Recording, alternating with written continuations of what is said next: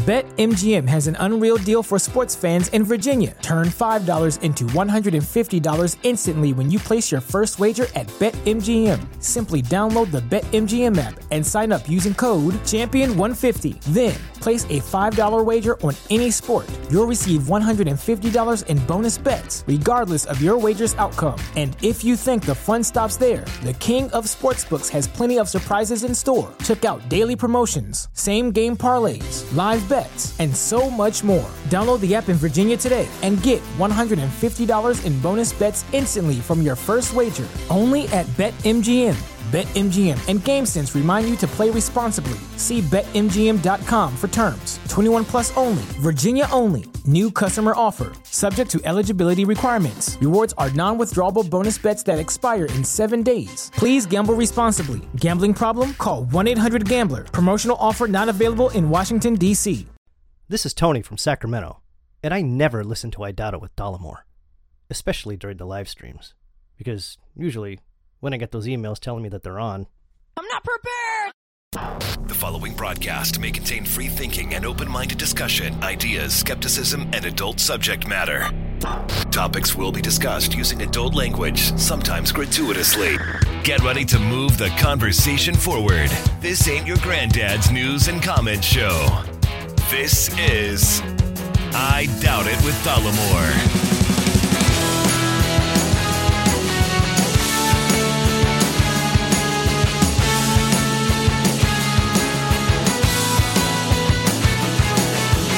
All right, everybody, welcome to the show. Thank you for joining us. Episode 417 of I Doubt It with Dollamore. I am your host, as I mostly am all the time, Jesse Dollamore, and I am joined today by the one and only, the lovely, the talented, the scholarly, the critiquer of Parkers, Brittany Page. I don't know if that's me. Yeah. I think that's mostly you. For sure, mostly me. But it was a vehicle, no pun intended, for me to get to talking about what is no pun intended. Chapping my hide today. No pun intended. I think that you have that written down. Let me see this. You have a transcript here. I think that was completely planned. That's what my opinion is. Anyway, can I talk about your anger? But you're going to get so angry. No, here's the deal. Uh-oh. A lot of shit bothers me. No. I am an easily aggravated character. A type of guy. Do you think that's a good quality? No. Is it something I would much rather go through life not giving a fuck about all the transgressions that happen all around me. Is it something that you work on?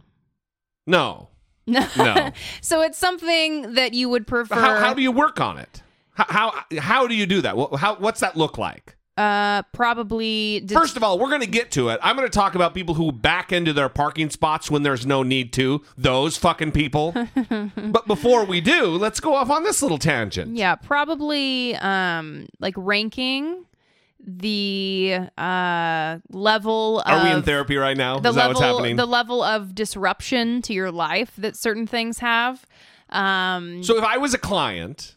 No, this is kind of a good exercise. No. If I was a client... No, it's not. And I presented with this, and I identified this as a problem in my life, would that be a strategy that might be employed? Is it some ranking system? I'm just, hypothetically. What a great hypothetical. What an exciting hypothetical. Yeah, I don't know. I mean, if it doesn't interfere with your life, but you're saying that you would prefer not to be like that, so it must interfere with your life in some ways. Or I think mild. I don't know if interfere. I think interfere is harsh. Okay. I get pissed off. I get stressed out. It's not like stress. Like, oh God, I'm sweaty. I'm stressed. But it's like, I get tightly wound. Yeah. Does it interfere with relationships? No. Okay. So I don't know why there was that moment of hesitation. Okay. So it doesn't interfere with relationships and friendships. No. Well, then it doesn't sound like a problem. Huh. Yeah. It's like biting my nails. I'd like to stop that too, but ultimately I don't fucking care enough to really do it. Well, I think you I think you also are probably just more vocal. It's not that you get pissed off at things more often than other people.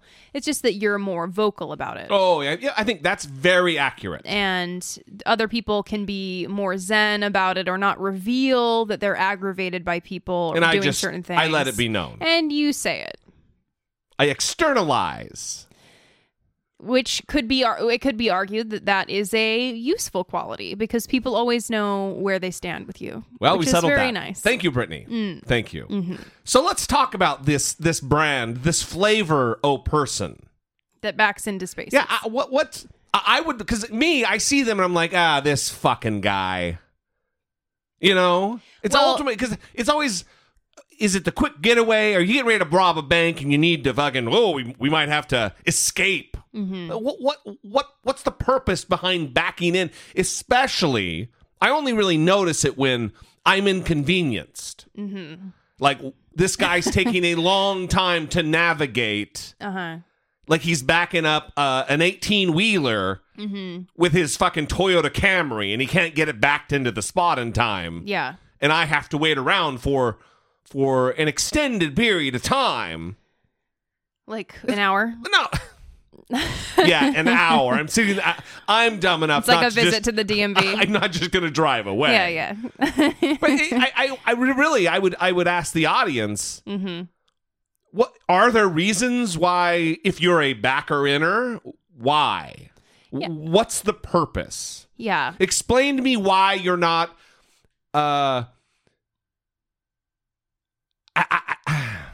I don't want to be mean. I don't want to be mean. Okay, good. Why are you not an asshole? How about that?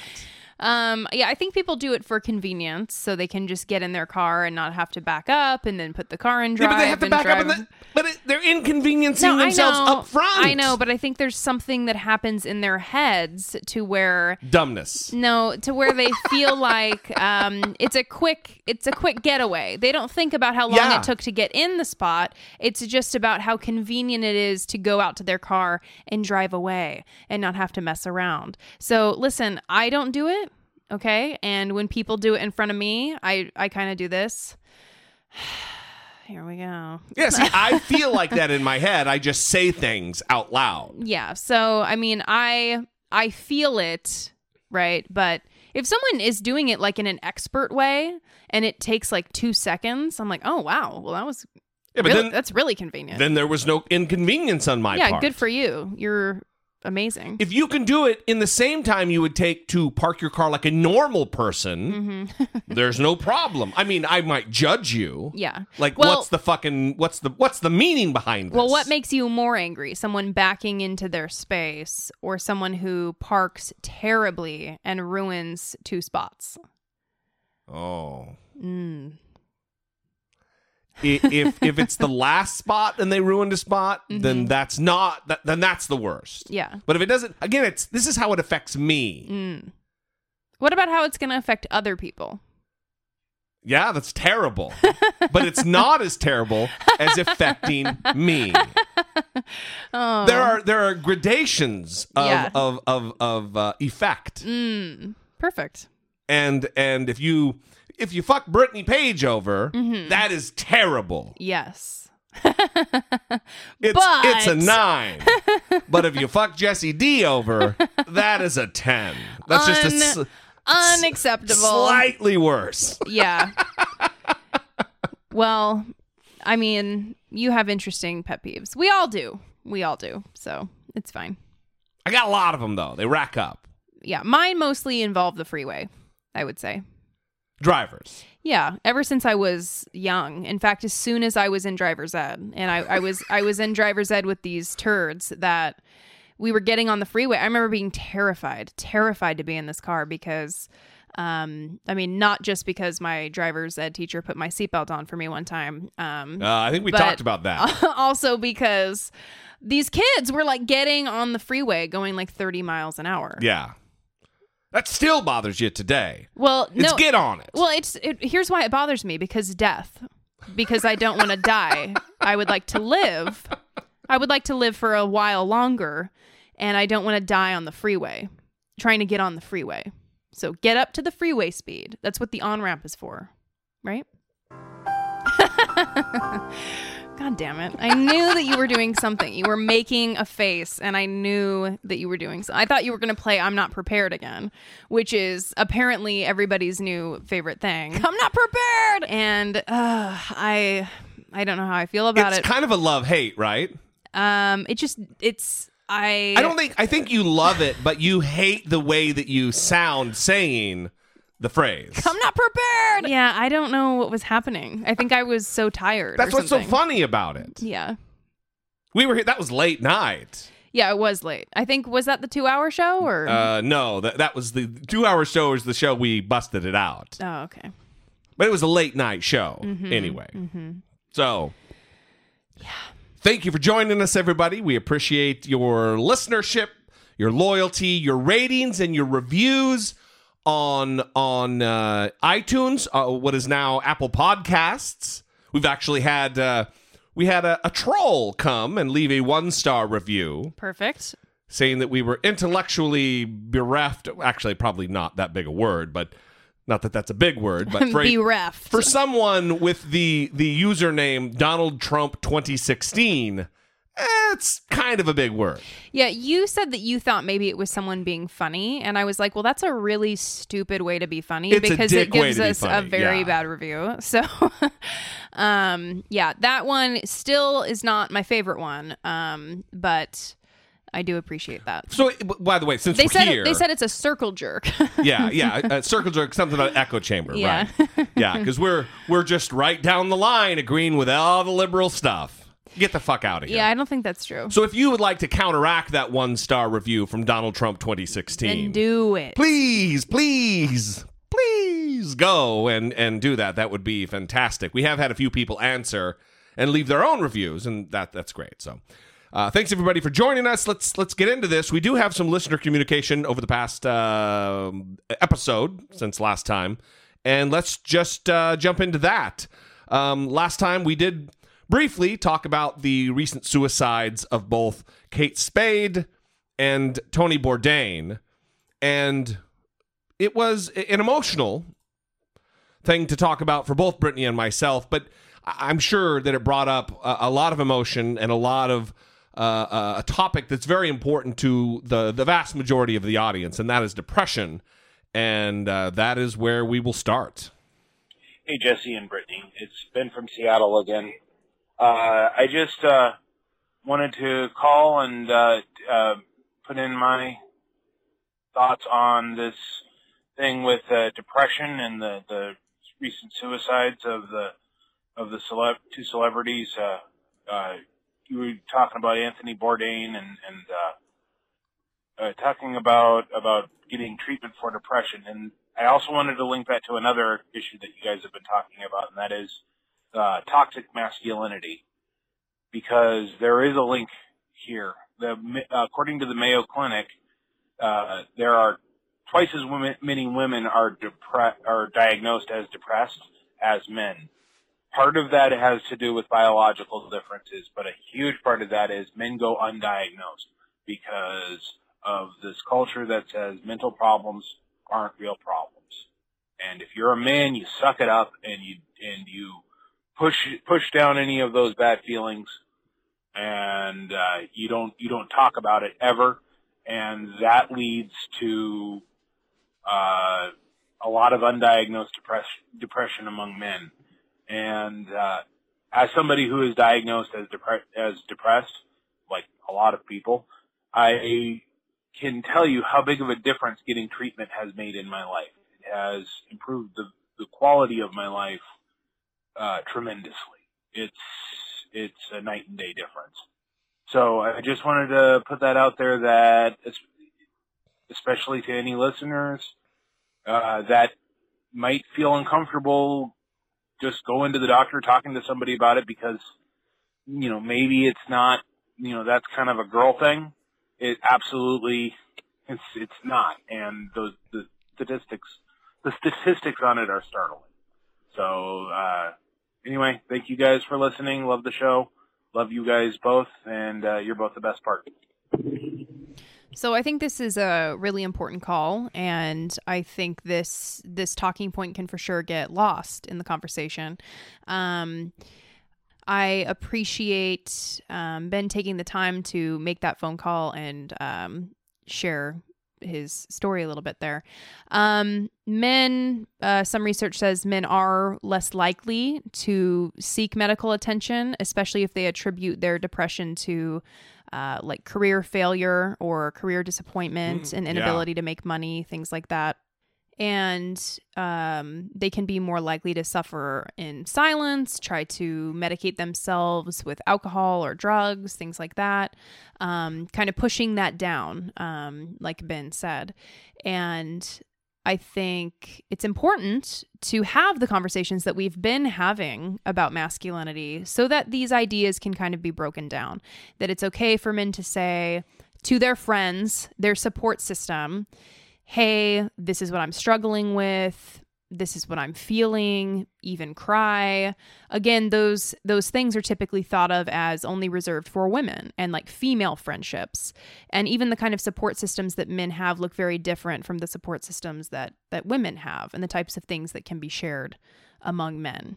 Typically, I'm just speaking typically. No, I'm not. I know you're looking at my face. Thank you for looking at my face. Mm-hmm. I was processing that because I think even with me, not even with me like I'm some paragon, some example, but I certainly have less communicative friendships about vulnerability with males than I'm sure the typical woman has with her female friends, like good friends, core group. Yeah. And that's not healthy. It's not good. Yeah, for sure. So men may see their symptoms as a weakness, that they aren't capable, that they should just man up, all of these ideas. And it's not good. Everyone should feel like they can reach out for help and that they can be honest. A lot of people, too, are fearful of the stigma of actually receiving a diagnosis. And if people go in and that is something that they fear, they should talk openly about that fear with their provider. Yeah. And try to figure something out with that. We didn't go into detail last time, but I wanted to say that if someone is looking for help and they don't have insurance, just Google sliding scale counseling center or sliding scale nonprofit counseling center in your area. And if that doesn't work, reach out to a local university and check with their counseling center.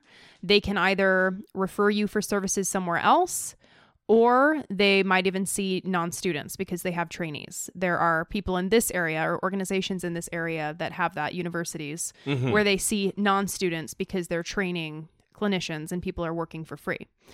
If you can donate to one of these nonprofit organizations that serve underserved populations, they need resources. And if you're looking for somewhere to donate your money, that would be a good place to do it. A nonprofit counseling center that serves underserved populations. It would be money well spent, money well donated. Yeah, certainly. Yes. Because it does cover the cost. Look, people who are in your profession, in your field, Brittany, aren't. It's not all about charity. They got bills to pay. They've got kids to feed, and it's a bummer that our government and our healthcare system is so fucking flawed that people's mental health. I mean, aside from the discrepancies and the glaring omissions of coverage for physical health, right, mental health is just an afterthought, right, a shadow of an afterthought, right. But I want people to feel like they have some tools to be able to reach out and find those services. So those are always good places to start. And then if you do have insurance, it's a little bit easier. It can still be difficult because some people may not be taking new clients and you have to call around and ask around, and it's, a time-consuming process. So none of the options are easy. But the point is, if you have a friend or someone who is suffering, the hope would be that you reach out to them and help them through that process, help them get to care. Yeah. Anyway, Ben, thank you for the call. We appreciate it. Let's move on. Different topic. Brittany's favorite, Sarah Huckabee Sanders. Hello, Jesse. Hello, Brittany. This is Mikey in Chicago. I wish I called more often on better terms, but I am literally sick to my stomach with Sarah Huckabee Sanders.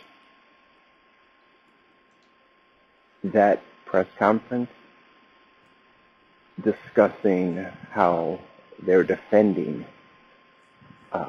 locking brown kids in cages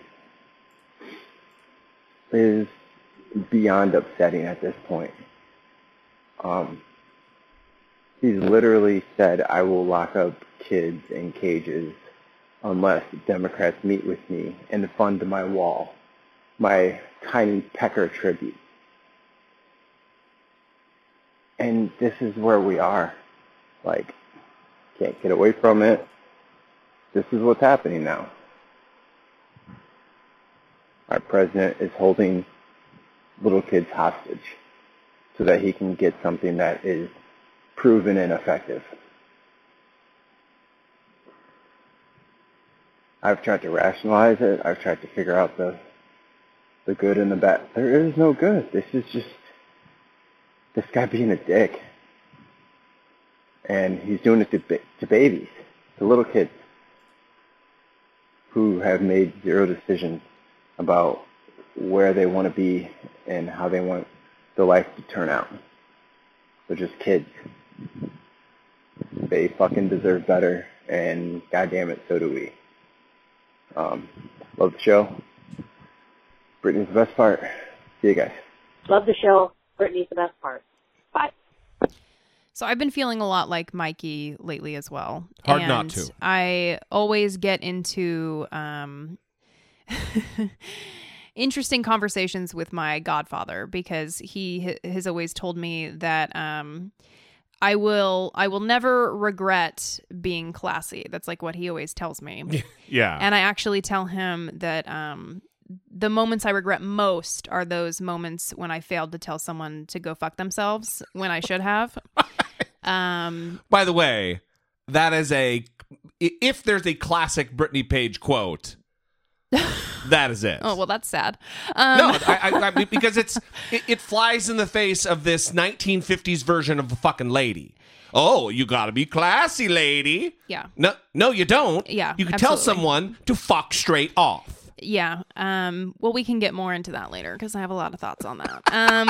But seriously, and so I was having a conversation with him about the Robert De Niro thing and saying fuck Trump at the Tony Awards. Was that The Tony Awards? Yeah. And he sent me an article by Frank Bruni in the New York Times about, is that his name, Frank Bruni? Yeah. About how this is like giving Trump a win or whatever. No one cares what Robert De Niro has to say. Like no one He's not moving the cares. needle at all. No, they talked about it for like 10 seconds. No one cares. And it like, in fact, when the conversation died down a little bit, Donald Trump talked about it to try to get it going again. yeah, no one cares. So like Mikey either said or alluded to, this was kind of the message I got from him, was that if you're not angry, you're not paying attention. Yeah. If you're not angry enough to say that, then you're not paying attention. Or you just don't fucking care about kids. I mean, it's impossible to read the news, see these photos, see Ann Coulter calling them child actors, like taking a page from Alec Jones's playbook, hearing Laura Ingraham on her show tonight say that they're essentially summer camps that these kids are being held in. Yeah, this is the All Lives Matter crowd. It's ridiculous. And it's getting to a point where you could hear it in Mikey's voice. It's defeating because you start to wonder, what are we doing here? Are we losing grip on like society? Because what's going on with people not understanding what's wrong here? Yeah.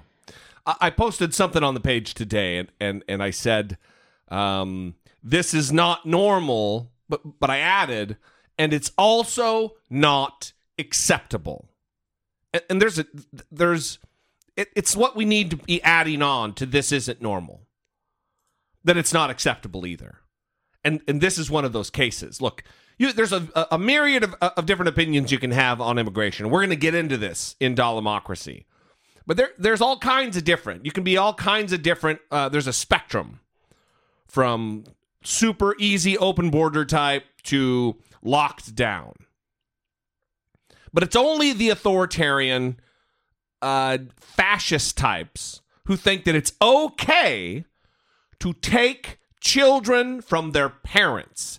And you're hearing these asswipes on Facebook, on Twitter, on CNN, on the news that are acting, well, if you get busted for dealing heroin, you go to prison, they're taking your kids. Yeah, that's not what we're talking about, dick.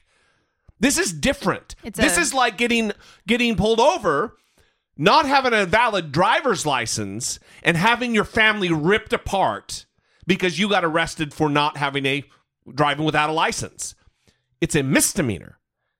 It is a fucking misdemeanor. Mm-hmm. If you get a DUI, you don't get your family completely apart.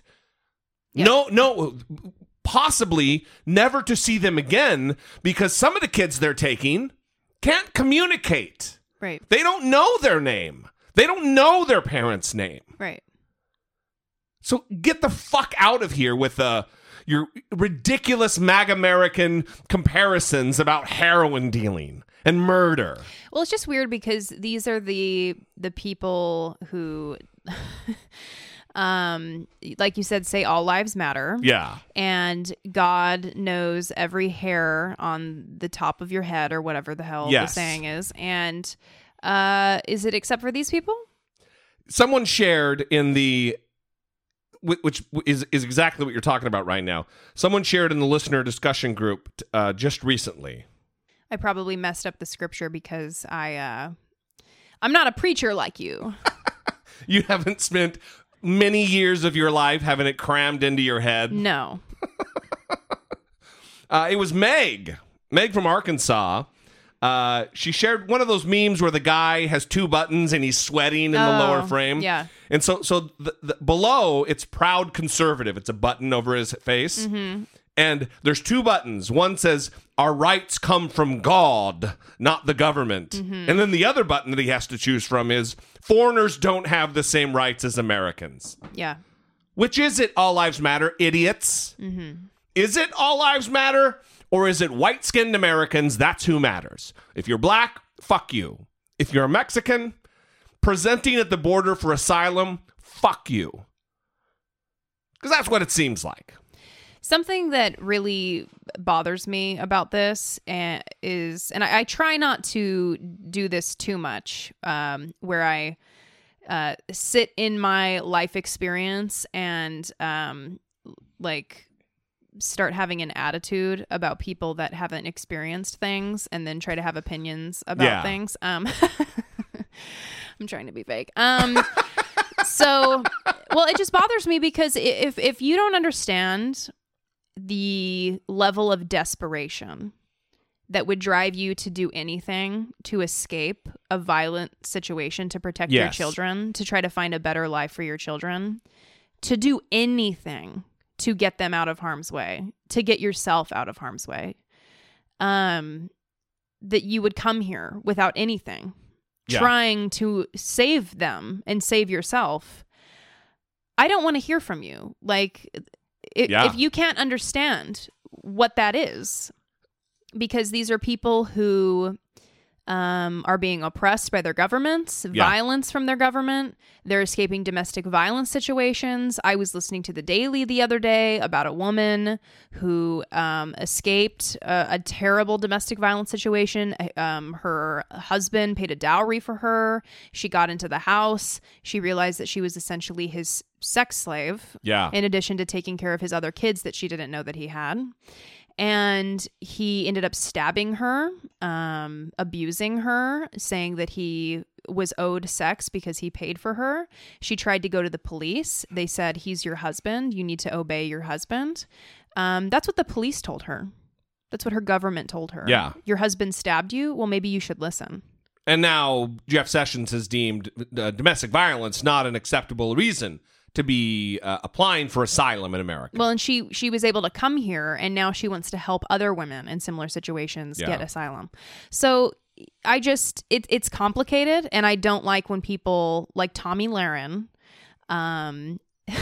start saying, why don't you just follow the laws? Like, if you were in this situation and you weren't doing anything possible to get out of it and save your kids, what kind of person are you? Yeah, well, she's right now, her talking point is, if you don't want to be separated from your kids, then don't come here illegally. And that's the crux of this. These parents, these MAGA Americans believe that they don't care about their kids because they're dragging them across Mexico up above the border to try to get to America. They don't care about them. They don't care about their safety. And it's the exact opposite. Things are so desperate, so terrible, so ridiculous and violent where they come from, that they love their kids so desperately, they'll do that to get them to the shining city on the hill that Reagan talked about, America. Because the world over, America is still seen as a place to get to aspire to.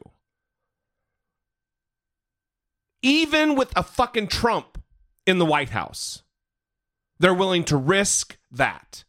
And what do they get? Torn apart. And assholes like that laughing at them and making excuses about it. Yeah, and you also have to take into consideration the trauma that is inflicted here. And they are not only traumatized by the situation that they're fleeing, but they're then traumatized when they come to the place that they think is going to be a refuge. And you have kids who are developmentally vulnerable that have already experienced unbelievable amount of stress and instability. And then you take away their only lifeline, their only stability coming through this border, coming across to this country. And I mean, think about that. And some of them don't even know their parents' name. How are you going to find them? It's enraging. And I don't understand people who start talking about, like, you need to follow the law in this situation. I understand people are like, we can't have everybody here. We're going to be overrun, like whatever. But this is a crisis. These are human beings.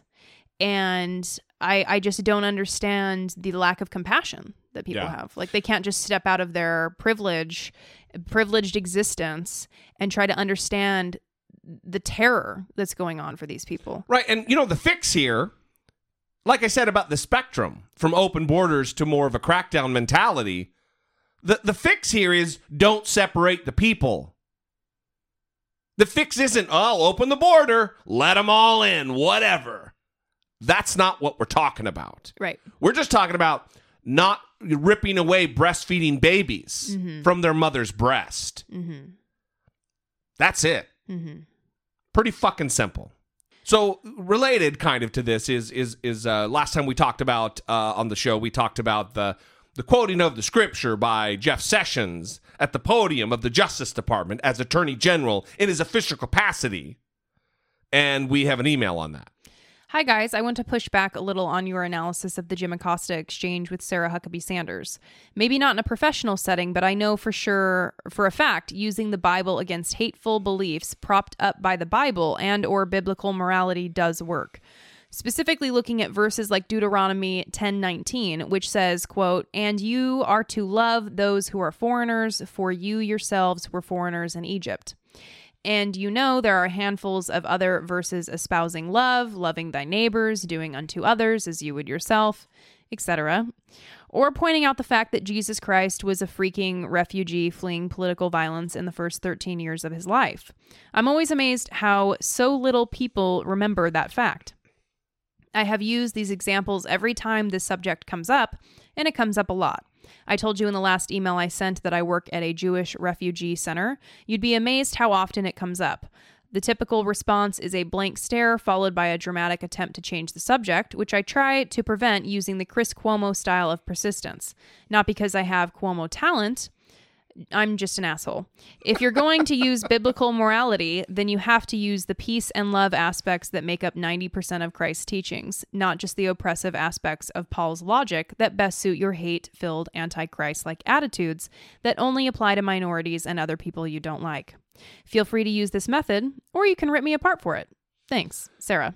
I'm not going to rip you apart, Sarah. I agree with everything you're saying. I think you bypassed my point, though, which was, I don't fucking care if it says in the Bible that all children should be raped until they're 12. That's not the point. I don't care if the Bible says every person entering your country should be let in unfettered and fed for 10 years. I don't care what the Bible says, because it doesn't fucking matter what the Bible says about anything related to the rule of law in the United States of America. It's just as simple as that. I don't give a flying fuck what the Quran says about anything relative to the execution of the laws in our country. The Torah, the Tanakh, other books of scripture, the Dhammapada, whatever. None of them matter in a secular government with a First Amendment, which has an establishment clause that makes it illegal for the government to sponsor one religion, to pick winners in the religion game. Quoting scripture is just antithetical to our constitutional democratic republic system. That's the point. It is impressive, though, if she can just quote this one scripture and then people are like, oh, shit, wait a minute. Yeah. That is some Cuomo juice. Because this is the problem with the Bible, right? Yeah. Is that there's two different gods, and you can choose which one you prefer. Yeah. Do you want the God that orders that rape victims, virgins who are raped, that their dad makes 50 shekels of silver, but then the rape victim is forced to marry the rapist? Is that the God? Or is it the God that the hippy-dippy Jesus guy? And which Jesus do you want to follow? The hippy-dippy one, or, kind of the angry? I didn't come to bring peace. I came to with a sword to divide man from his father. Is it that Jesus? Anyway, now we're in the weeds, Brittany. We're in the weeds. I could go on for days, son. All right.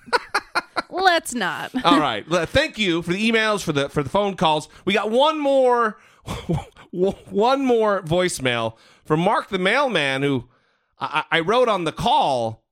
Listener voicemail, Mark, Illinois, scorecard. Hey guys, Mark here, a.k.a. Carl Malone, a.k.a. Slubber DeGullion.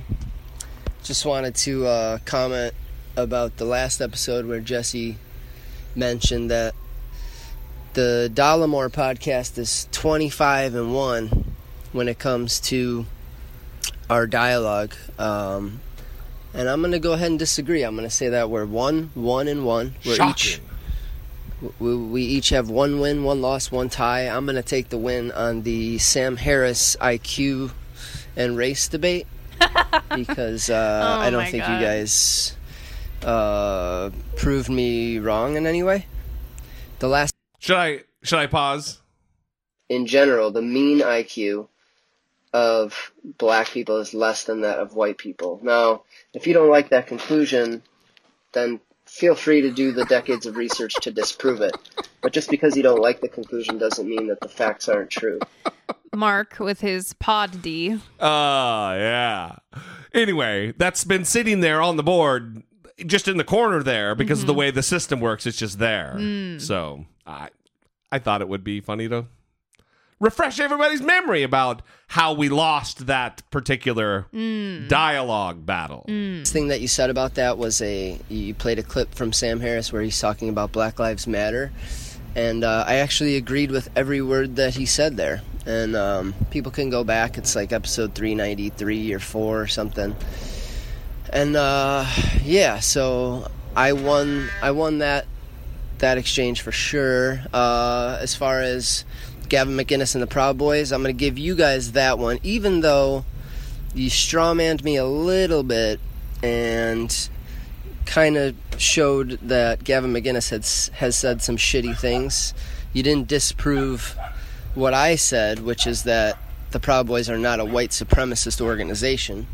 But Gavin McInnes did say some shitty things, and while you know that you played a lot of those clips out of context, I don't think I could provide any context which would justify those shitty things that he said. What a relevant point to make, then. There's that. I'll give you that one. And then on the Bill Clinton one, I think we'll call that a tie or a wash. I still think it's silly to bring up, what he's done.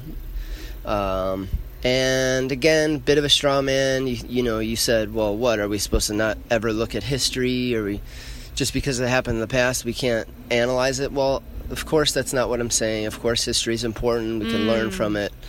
But as far as a specific thing that happened in the 90s with the president, that's not something that we need to harp on for the rest of our lives. Yeah. Yes. We don't need a history. Bill Clinton apology where he's on his hands and knees, like I said before. So, I paused again. We got about 43 seconds left. I'm not sure Mark the Mailman knows what a straw man fallacy is. If he thinks that when he says, why do we need to keep talking about this? And I explain why it happened in the past. Yeah, because it's in the past. Why do we need to keep talking about it? And then I say why we need to keep talking about it. That's not fucking straw manning you, Mark. God. You know what? There are community colleges all around the area in northern Illinois where you live. I think taking a critical thinking class that would introduce you to all of the different logical fallacies and explain exactly what they are. No, I'm sure there's a podcast out there he could listen to. Oh yeah, I bet you Sam Harris. Yeah, there's a podcast that You think he's well? That's how Mark likes to get his information. Yes. I bet you Ben Shapiro, Mark, has a wonderful series on the different logical fallacies that I commit. Mm-hmm. Yeah.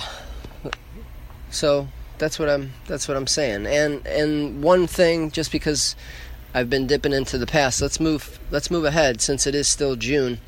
What do you guys think about Pride Month? Is being gay something to be proud of? I would say no. I'm not proud of being straight. I'm just straight. Am I proud of being white? No, I'm just white. So why do gay people get a month where they get to be proud of being what they were born as? I don't know. Go ahead and discuss. Thanks. Bye. Thanks for the permission. So Mark, not surprisingly, is one of those guys who's like, why is there a Black History Month? Why don't we get a White History Month? Why is there not a white entertainment television? Listen, why are there black colleges? There's no historically... Oh, wait. There are historically white colleges.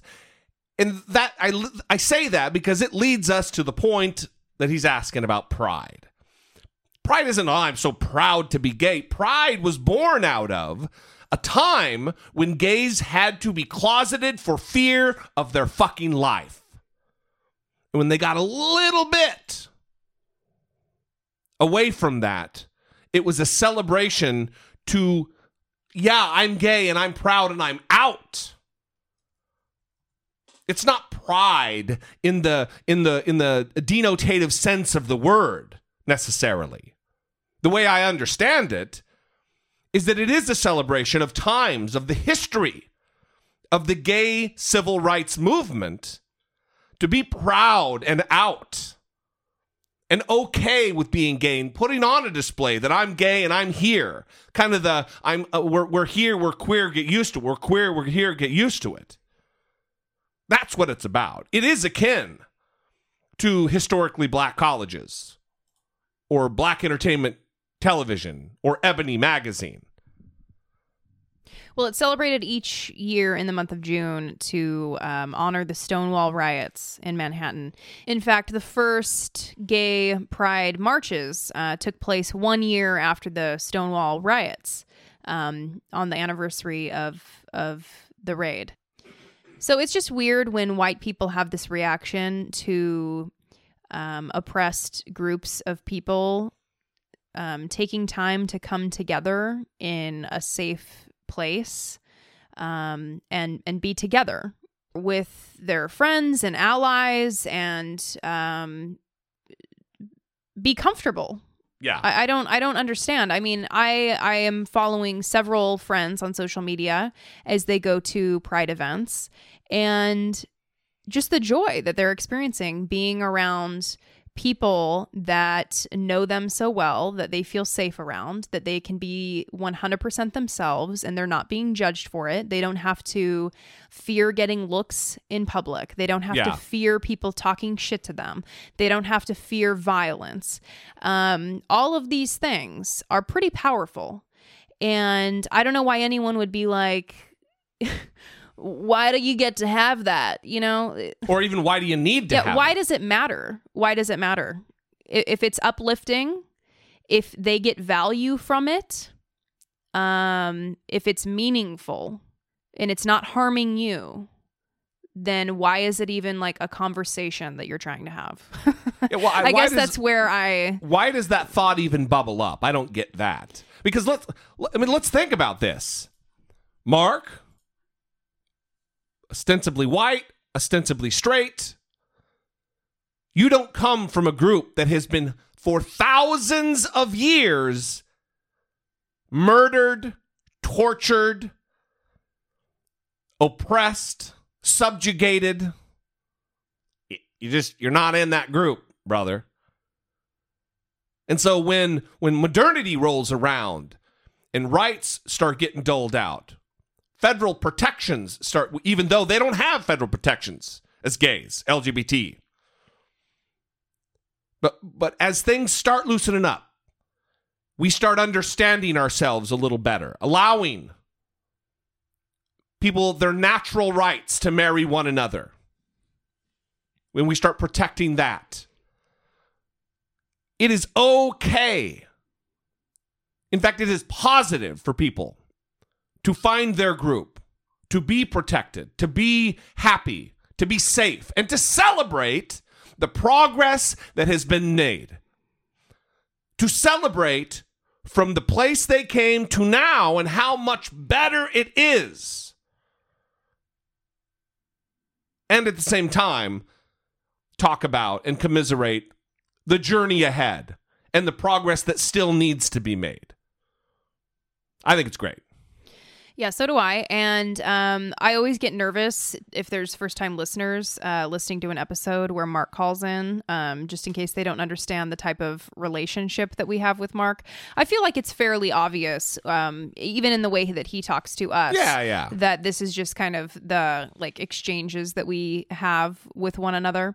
Yeah, some of our listeners are dick faces. Yeah. Well, I think Mark is someone who can dish it out, but also take it. Yes. So I think he is unique in that way. Yeah. That he can take. And listen, we have a fond relationship with Mark. We don't dislike Mark.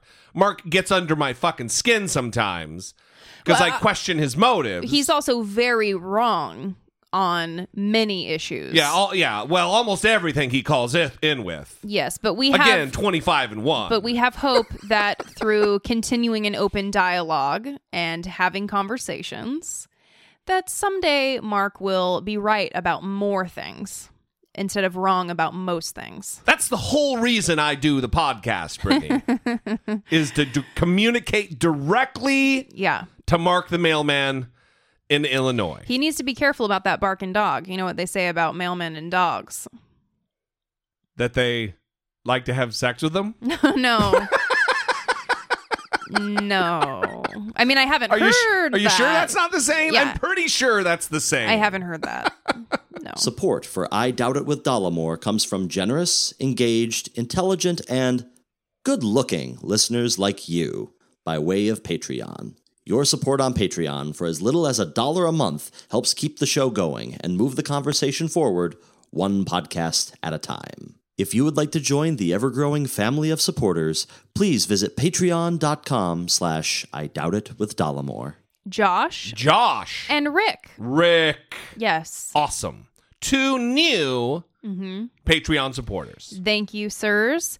You will be added to the list of people in the drawing for the book. Correct. Books. Correct. So we have 2 books that we're giving away. If you become a Patreon supporter anytime during the month of June, you will be entered to win one of the 2 books. If you are already a Patreon supporter, you are already entered to win. That is, again, only if you are updated on the spreadsheet. Yeah, we have a lot of Patreon supporters who are, like, their credit cards declined or whatever. So I don't know how the Patreon classifies them, but declined. Oh, declined. It's pretty easy. Yeah. So if you want in on that, go update your credit card information. Yeah. And you'll be in for the book too, and you'll also be back in the fold. Right. So we will be doing that after July 1st, so you have some time. In addition, we sent out stickers last week, so we hope to be seeing some photos of where those stickers end up. You can email them to us, idoubt@dollamore.com, or you can post it on the Facebook page, I Doubt It with Dollamore Podcast on Facebook. Don't forget to follow us on Twitter, @BrittanyEPage, @Dollamore, I Doubt It Podcast. We're also on Instagram at all of those same names if you prefer to use that form of social media. Yes. All right. Moving on.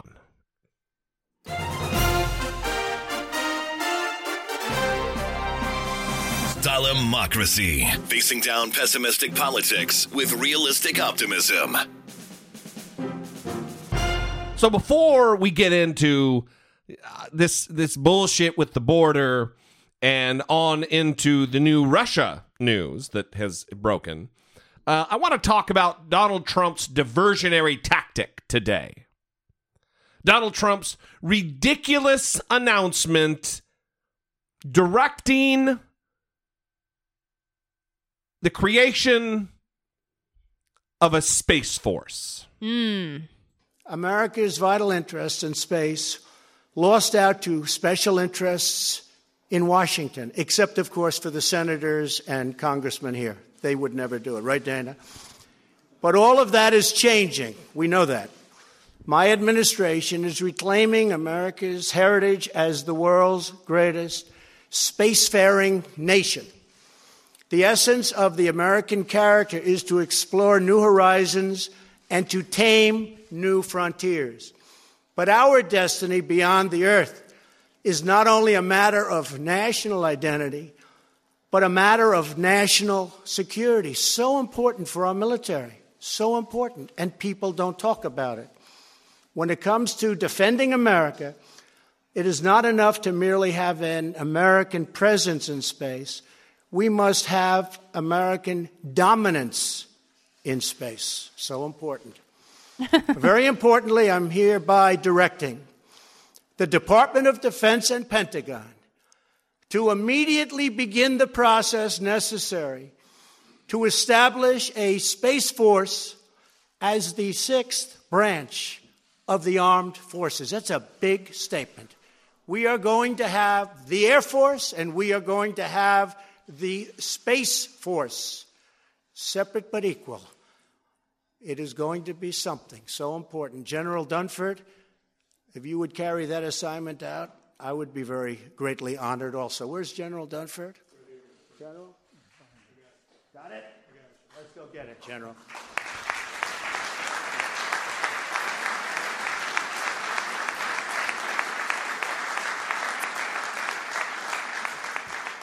But that's the importance that we give it. We're going to have the Space Force. Seriously. Thousands of children are being ripped from their parents, separated at the borders, placed in what is ostensibly a concentration camp. What can I do to take the heat off? We're going to have the Space Force. I'm looking like a monster on the world stage.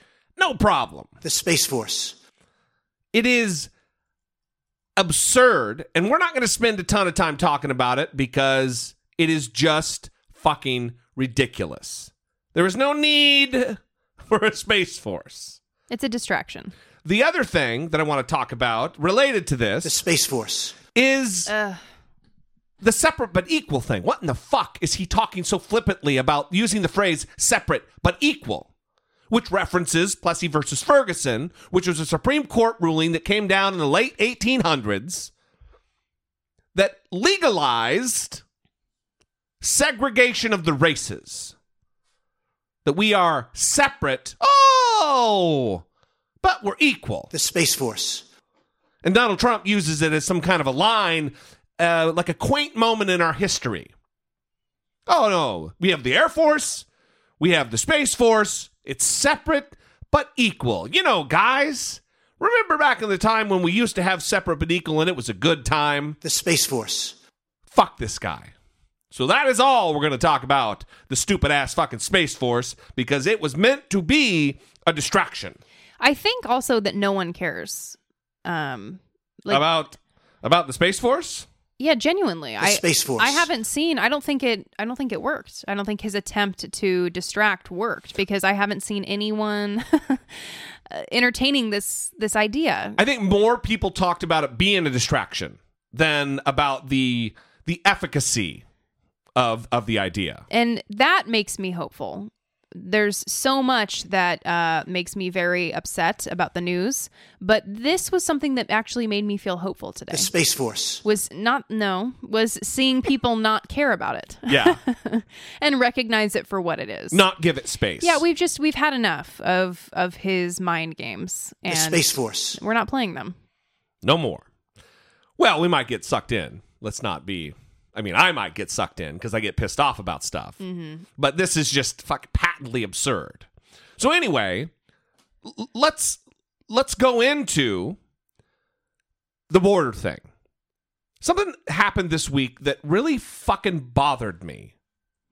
And that is dealing with Melanie Trump related to this border thing.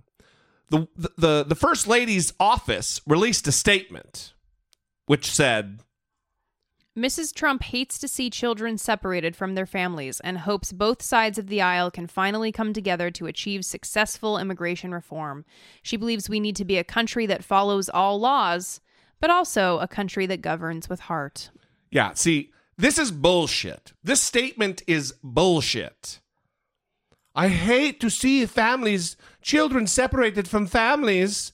And I hope all the sides that are causing this can come together. All the sides aren't causing this right now, lady. Your fucking authoritarian president husband is causing this. With the stroke of a pen, he could stop this. And that she believes that we need to be a country that follows all the laws. Yeah, we do. There is no law that mandates this behavior. There is no law that makes this a necessity. This is human rights abuses. No president has done what Donald Trump is doing. And the reason that this bothers me is because the media is twisting this like Melania Trump is taking some bold stand against Donald Trump. It was her communications director, Stephanie Grisham, who did give CNN a comment today about this. I'll read it in full just so we have it. Mrs. Trump hates to see children separated from their families and hopes both sides of the aisle can finally come together to achieve successful immigration reform. She believes we need to be a country that follows all laws, but also a country that governs with heart. So like you said, it doesn't deviate too much from what the president himself is saying. She's clearly noting that this is a partisan issue, there's both sides of the aisle. However, she does tend to be the more compassionate voice of this administration, and it is unusual for her to weigh in on policy issues. She certainly doesn't have to. However, having made helping children and her Be Best policy the real essence and crux of her First Lady platform, it seems appropriate that she does at least say something. This is why we reached out to her, and this is the response via her office. But, it's those last few words that particularly stand out: govern with heart. And most voices who have observed the facility, and many voices on, both the Republican and Democratic side, had said separating these kids is inhumane, un-American. That is not in sync with heart. Agreed. And I will say this about the First Lady. She doesn't always sort of walk in step with her husband. She is independent. She has sort of deviated from him before in certain ways and certain actions. But can she be influential in this kind of case? From what we understand, she does speak with him about certain issues, behind the scenes. She is influential, certainly. However, this is clearly an issue that the president has decided is a congressional issue with Democrats. I'm not sure how much sway Mrs. Trump is going to have with her husband or whether that's even her role to have that in terms of influence. I think really, again, she's sort of echoing what her husband is saying for the most part with this statement. It doesn't really sort of break news in a way, but she does say it, reminding people about the heart issue, which is clearly something that it sounds like she's struggling with. And I believe, again, this is her speaking out because she has chosen children. And, of course, these are the headlines, these are the images we were just seeing that we're all seeing across the country. I think they're giving her too much credit. Just because you say you want to govern with heart and that you hate seeing children ripped from families, Donald Trump saying the same shit. It is a problem created by this administration. So you create the problem, and then you whine about the problem and talk about how it breaks your heart. So, like she said, she didn't need to comment on it. So what do you think the motivation was for releasing a statement?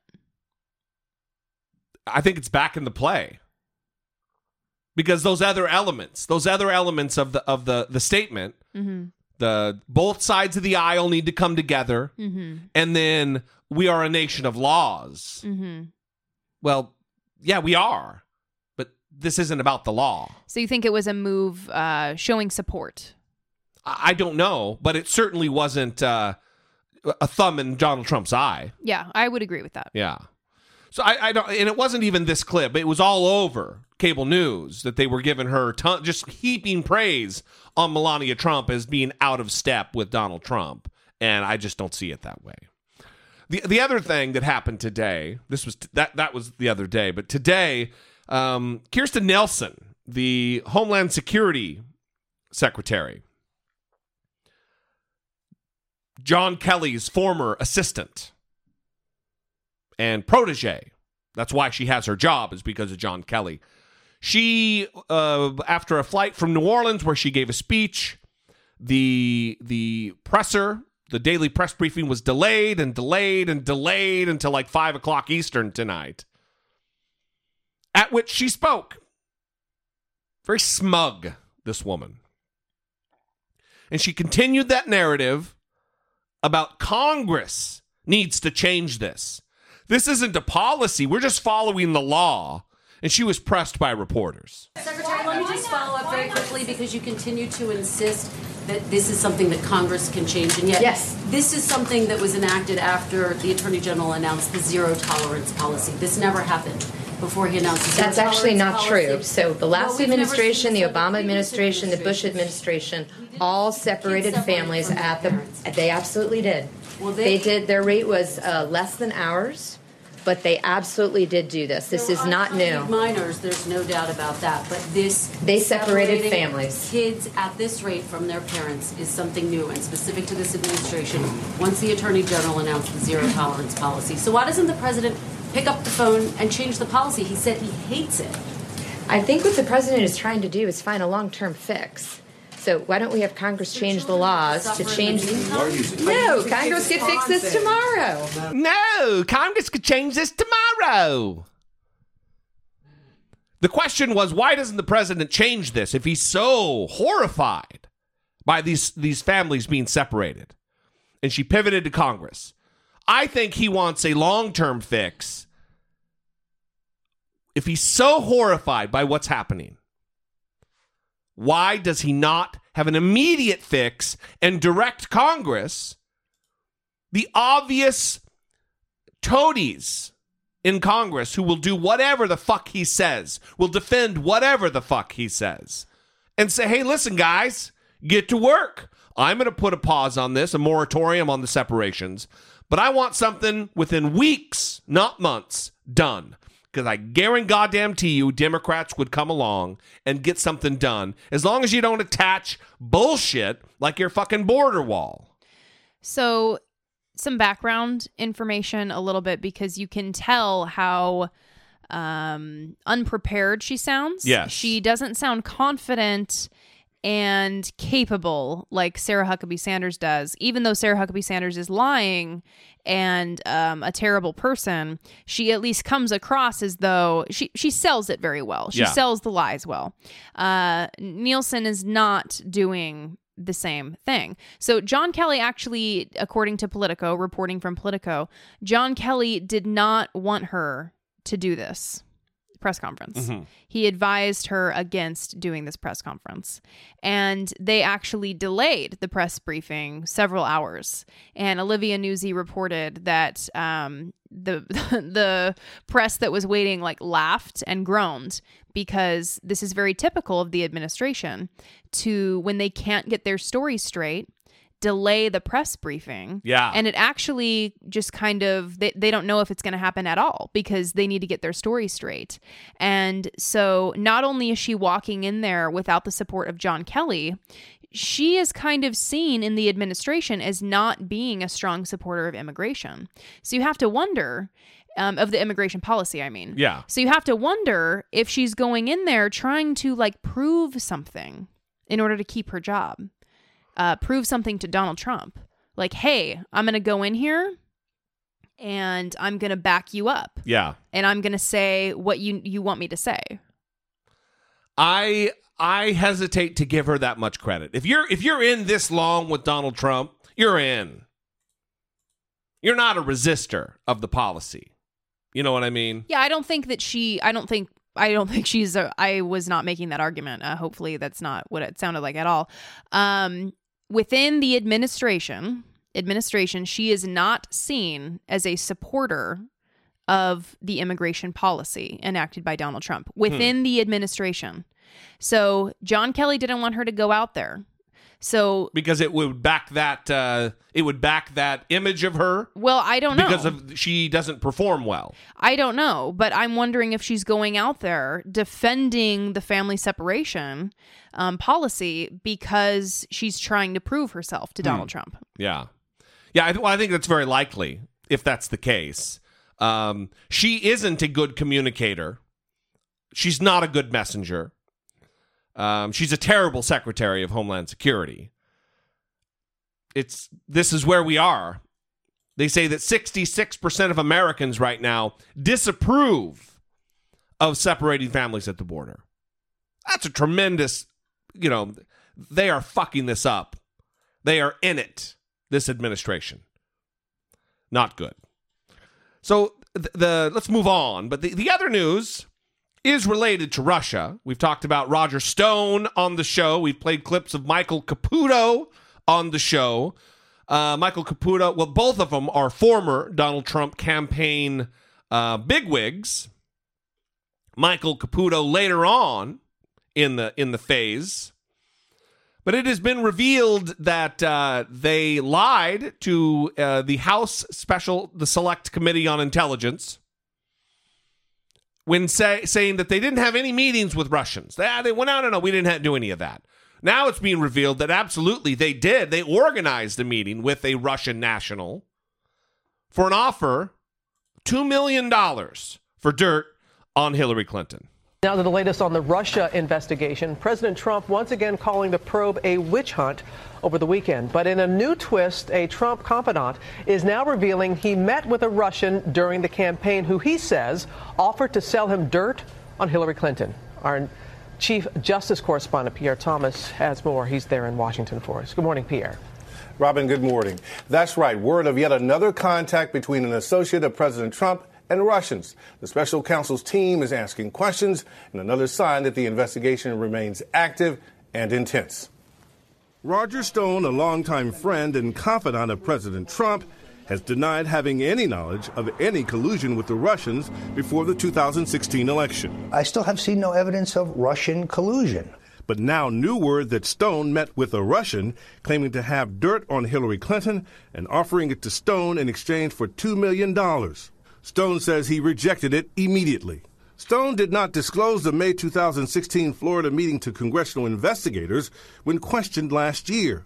Neither did former Trump campaign aide Mike Caputo, who reportedly helped arrange the meeting. They have not told the truth to Congress, and they should be prosecuted for it. Last week, Stone and Caputo submitted letters to Congress notifying investigators of the omission. Stone telling ABC News he simply forgot about the contact because it went nowhere, and that he rejected any notion that then-candidate Trump would pay for the damaging information. He also says he never told President Trump about the meeting. The entire thing has been a witch hunt. Total witch hunt. It's a witch hunt. Stone and Caputo are suspicious that the Russian contact was an informant sent by the FBI to set them up. But the man told the Washington Post he was not working with the FBI at the time of the meeting and says he ended his relationship with the FBI in 2013. Robin? So here, next up, well, first of all, it is absolutely ludicrous that they forgot about a meeting with a dude with a thick Russian accent, this man. They forgot about it. This offer of, hey, if you give me $2 million, I'll give you dirt on Hillary Clinton. What was going on in this campaign that this would have been a forgettable experience? Oh, please. You know, they're not forgetting this. Listen to him just after his testimony before the House committee. I spent my time in front of the committee detailing the fact that I had no contact with Russians, that I never heard of anyone in the Trump campaign talking with Russians, that I never was asked questions about my time in Russia, that I never even spoke to anybody about Russia. I never heard the word Russia, and we did not use Russian dressing. Okay, the whole deal, okay, is that they're trying to figure out if there was collusion with Russia, okay? And if people were trying to get dirt on Hillary Clinton, okay? So the fact that you wouldn't remember that you met with someone who was Russian who offered you dirt on Hillary Clinton, that's the whole point of the investigation. So don't use this defense that you forgot, okay? These aren't car keys. This is pretty substantial. Yes. Severely substantial. You didn't forget. The other thing that this strikes me with this whole thing is just how much disrespect and how little they thought of the House's fucking circus act over there. Remember Devin Nunes? Well, wait, before that, I want to know, why is he coming out with this now? He didn't just suddenly remember. There's something going on behind the scenes where he feels like, oh shit, I have to say this because someone knows. Well, it's being revealed now that text messages were released. And he has already, it's been revealed now that he testified before Mueller that he had this meeting. And that's what I was getting at, is that they have total disrespect for the House committee. But when he goes to Mueller, all of a sudden, oh, now he remembers, because he doesn't give a fuck, because he knows the House committee isn't going to do anything, because it's completely toothless. It's fascinating. And Roger Stone is part and parcel. He's the one who had the meeting. Mm-hmm. He also didn't remember for the House. And then by the time Mueller came calling, all just magically remembered. And there's all these text messages and emails back and forth. Mm-hmm. Ugh. Well, here's Rudy Giuliani explaining this away. Sat down with JTAP to talk about this very thing. Joining me now is President Trump's attorney, the former New York City Mayor, Rudy Giuliani. Mr. Mayor, happy Father's Day. Thanks so much for joining us. Same to you. Let's start with that breaking news from the Post that former Trump associate Roger Stone met with a Russian national to try to learn damaging information about Hillary Clinton in 2016. Was President Trump aware of this meeting?